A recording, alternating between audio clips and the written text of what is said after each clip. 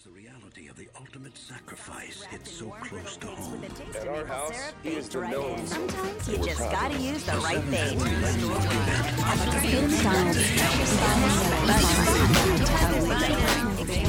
Welcome to That Voiceover Podcast, the show for and about the voiceover profession. I'm Michael Greco. Our guest today is Huck Liggett, the owner and head of casting at LA's oldest continually operating voice casting facility, the Voicecaster. It's in Burbank, California here. Voicecaster itself has been around since 1975, and in that time has cast more than 15,000 projects. Huck joins us now to talk about all things voiceover.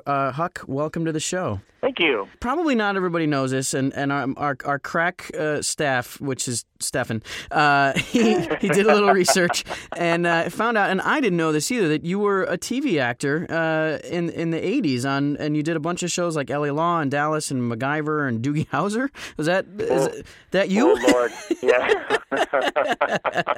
Well, wait a minute. We're supposed to be talking about voiceover. No, yeah, I got my start basically doing stage in New York, dinner theaters, national tours, and some off-Broadway stuff, and then segued over into TV commercials, which then gave me the opportunity to come out to Los Angeles, where I started to pursue the nighttime television and films. And so I was pretty active and very lucky for about 15, 17 years just doing that. And that in that interim of pursuing that, voiceover came to me basically through TV commercials that I was working on, the on-camera stuff, and they said, well, maybe we should try some voiceover. So I was very lucky to fall into it from my on-camera experience with TV commercials. Okay, and then how did you segue that from doing voiceover then into casting? Basically what I did, there was a time when I wanted to find, pursue the director in me, and I hooked up with the Voicecaster, having auditioned there, and became a freelance director. It was one of those things where I was still pursuing the acting and wanted to be on. I was on call, and they would just call me in as needed. And boy, I'll tell you, it was one of those things where it's a newfound love. Once I got into it, didn't realize how much I did like it, and took to it. It was something that just seemed to be a really good fit for me. And then at some point, then you bought it out. Yeah, you loved it so much you bought it. Well, it's interesting because I had no intentions, no business background. I had no intentions of pursuing ownership of the Voicecaster, but the previous owner, Bob Lloyd, who actually was the first to come up with the idea of voiceover casting many years ago, he was to the point where he was passing the torch, was looking to retire, and he was a great mentor to me, and honestly, more like a father. Great guidance, and we had a number of conversations, and it started out first with him joking to say, hey, you want to own the Voicecaster? You want to own a voice? You want to run a company? And I was like, I thought he was joking at first, and I think he playfully was, but also testing the waters, and that led to more serious conversation to where I gave it a bit, more serious consideration, and said maybe this is something that I would be interested in doing. So, cut to the chase. Basically, we talked more about it, and I, spoke to my team, so to speak, in terms of the, the ins, the outs, the goods, the bad, and it was something that worked out. So I couldn't be more pleased. It was really something that, as I said before, I wasn't pursuing, but as it was presented to me, and I gave it some serious thought, we brought it to fruition, and here we are. Over the years, obviously, and I've been doing voiceover since '95, and I've even seen, the advent of online casting and a lot of casting being done at agencies now. Is it difficult, or how have you been able to? I should say, how have you been able to stay competitive against all of this new technology that's kind of coming out? I think what it is more about how are you staying alive, which. It's like actors. You need to reinvent yourself. For us, what we did at one time was only voiceover casting, and it was so crazily busy that that's all there was time to do. But with the advent of online casting and these voice, services that are readily available through the internet, it has indeed impacted the casting process, and not just for the casting houses, but for the actors as well. For us, there was a sense of adjustment for a lot of the people that wanted to try the online casting, and because of course it's far less expensive than the casting process.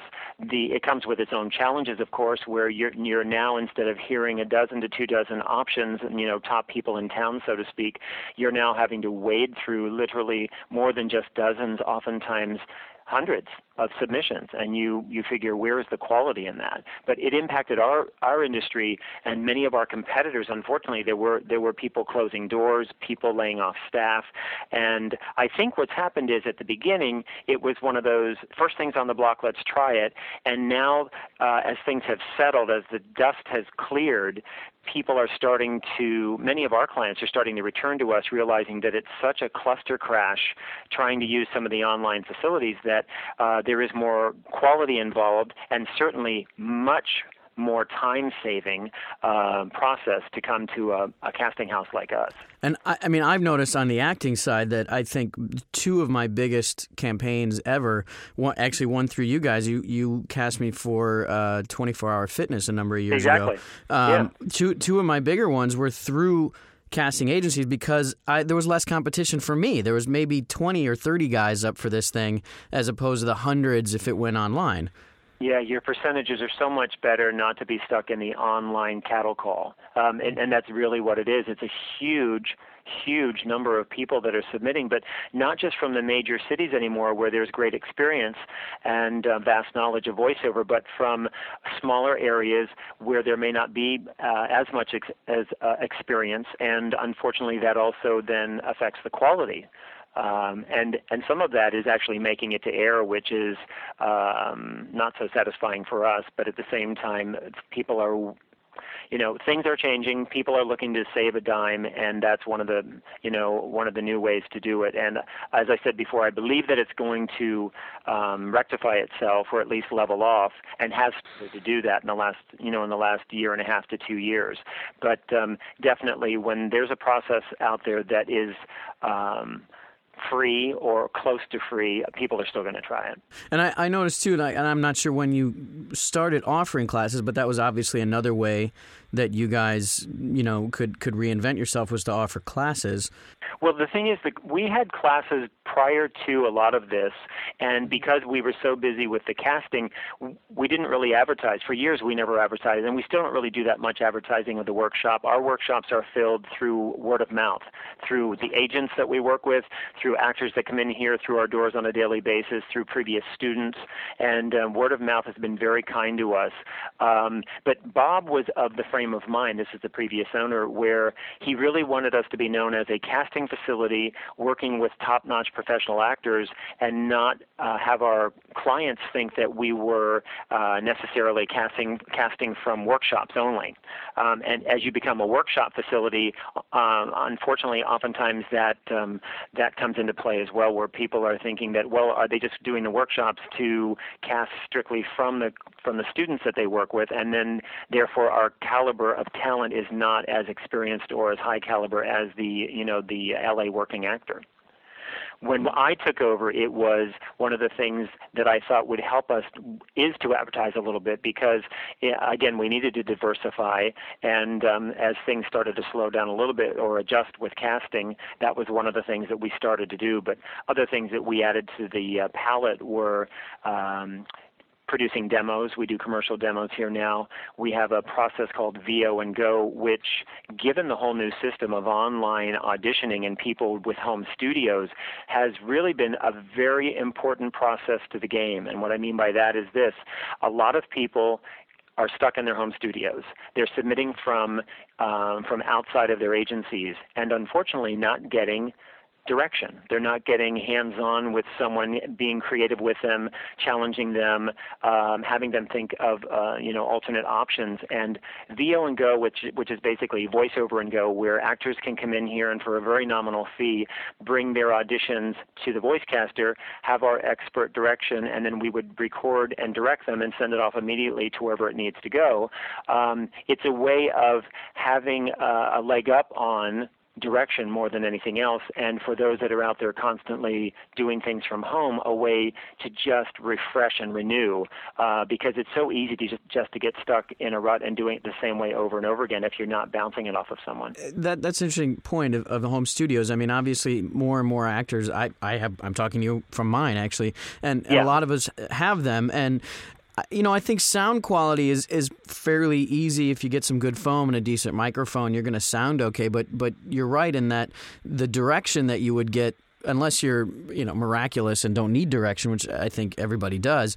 Do you guys teach that as well in your classes, is how to direct yourself if you can, or are your classes more for working actors or beginning actors, or do you do the whole range?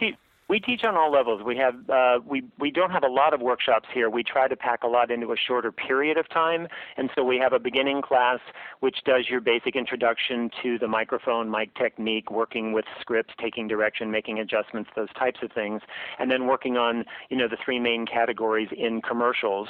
Then there's an intermediate class which then applies that to a lot of different categories in voiceover beyond just radio and TV commercials, things like infomercials, phone on hold, legal and disclaimer copy, animation copy, industrials, books on tape, those types of things. But to your point with the home studio, it's something that there are people out there are actors out there who can absolutely direct themselves. But based on this whole new home studio process, what we have added to the curriculum is what I call a way to self-direct. And because it's becoming much more pertinent to the process. And it is being able to make a choice based on the direction in the script, record yourself, listen back, and then we give you tools on what to listen for in order to make some adjustments and to say, oh, this is what I would need to do if I were a third person listening in and directing me. So yes, we are starting to help people do more of the self-directing than we've ever done before, and only because, again, changing with the time. Do you think that anyone can do voiceover, or do you think that it's definitely more of a skill, not that just has to be learned, but that you have to have some skill at it first that you can then blossom into a career? I think more the latter than the former, but I am continuously surprised by people who come in at my beginning level class and literally by the end of the 6 weeks have surprised me. To a point where I'm going, wow, I didn't think this person had it in them.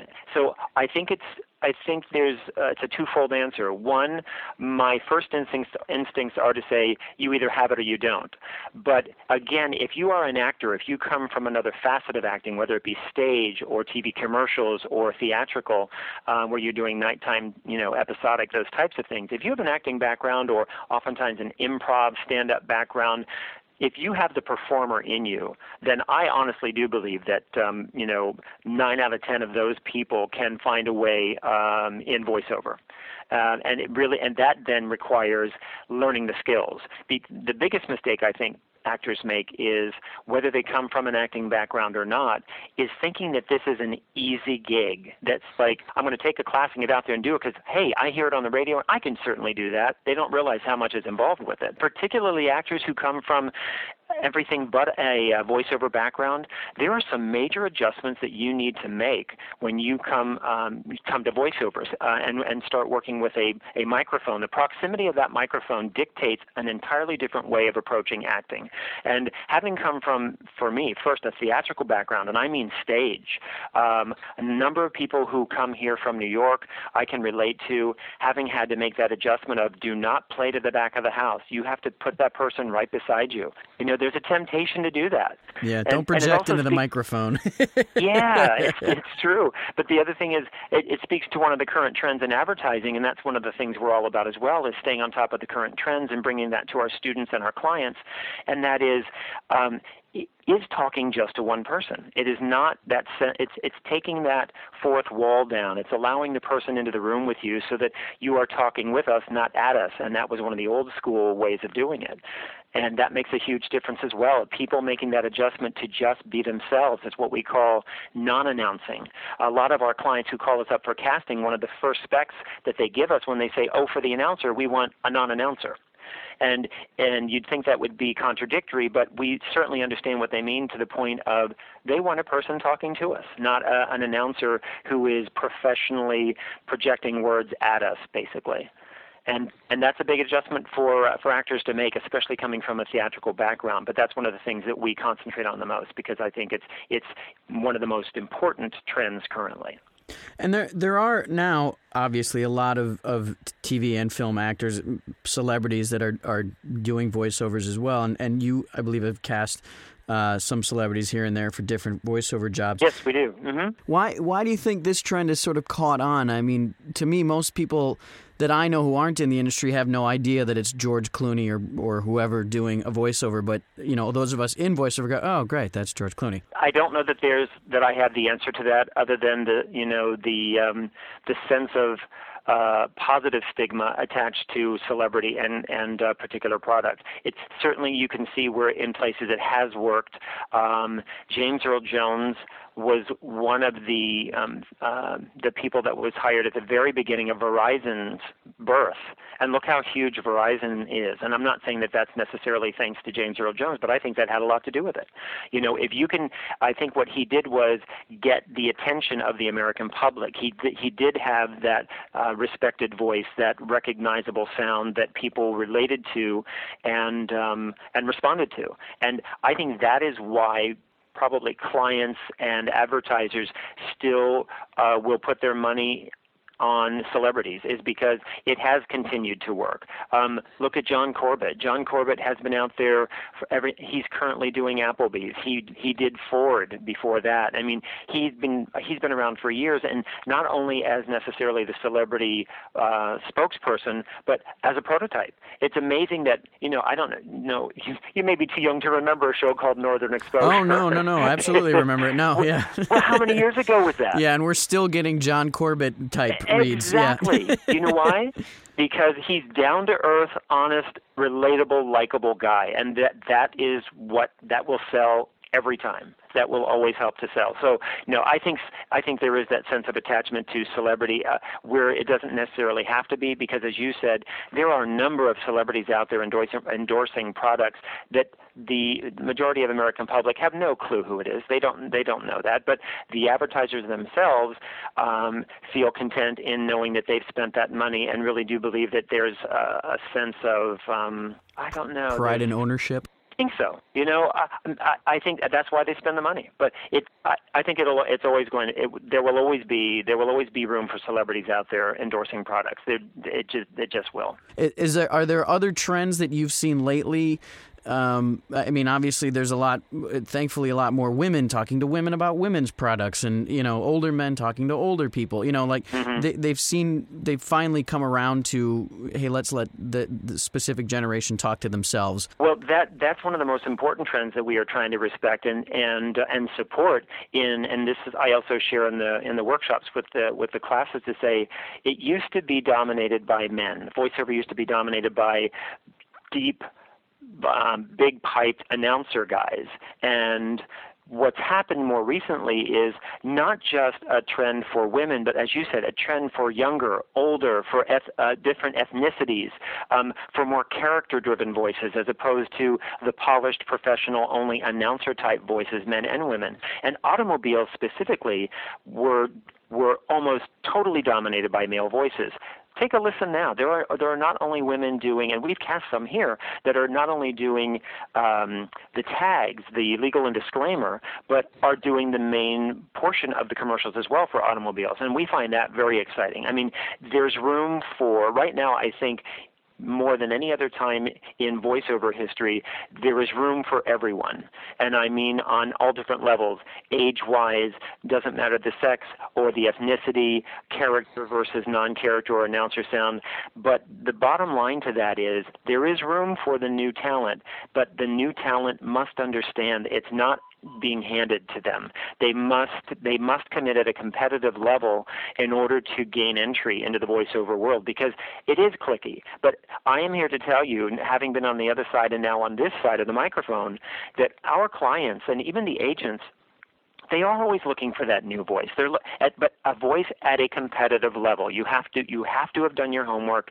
This, like anything else, needs to be treated as a business, and you need to invest that time in order to have the payoff down the line. So somehow do either, whatever training is necessary to get you to the point of being as competitive as the people you will now be meeting at the auditions. I got one last question, and it's basically, when we as actors come into the voice caster and we're hopefully on time for our audition. You better be.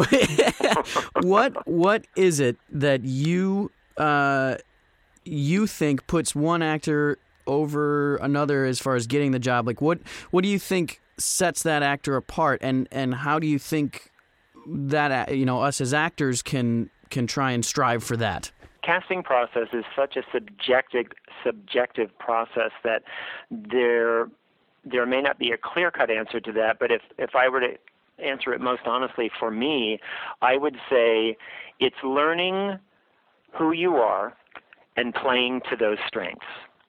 As opposed to a lot of actors feel the obligation to come in and entertain us or to get us to like them, and by doing so, losing themselves in the process. And unfortunately, because of the current trends, honesty is what we're looking for most often. And you lose that sense of reality, being natural and being honest, when you start to play something else.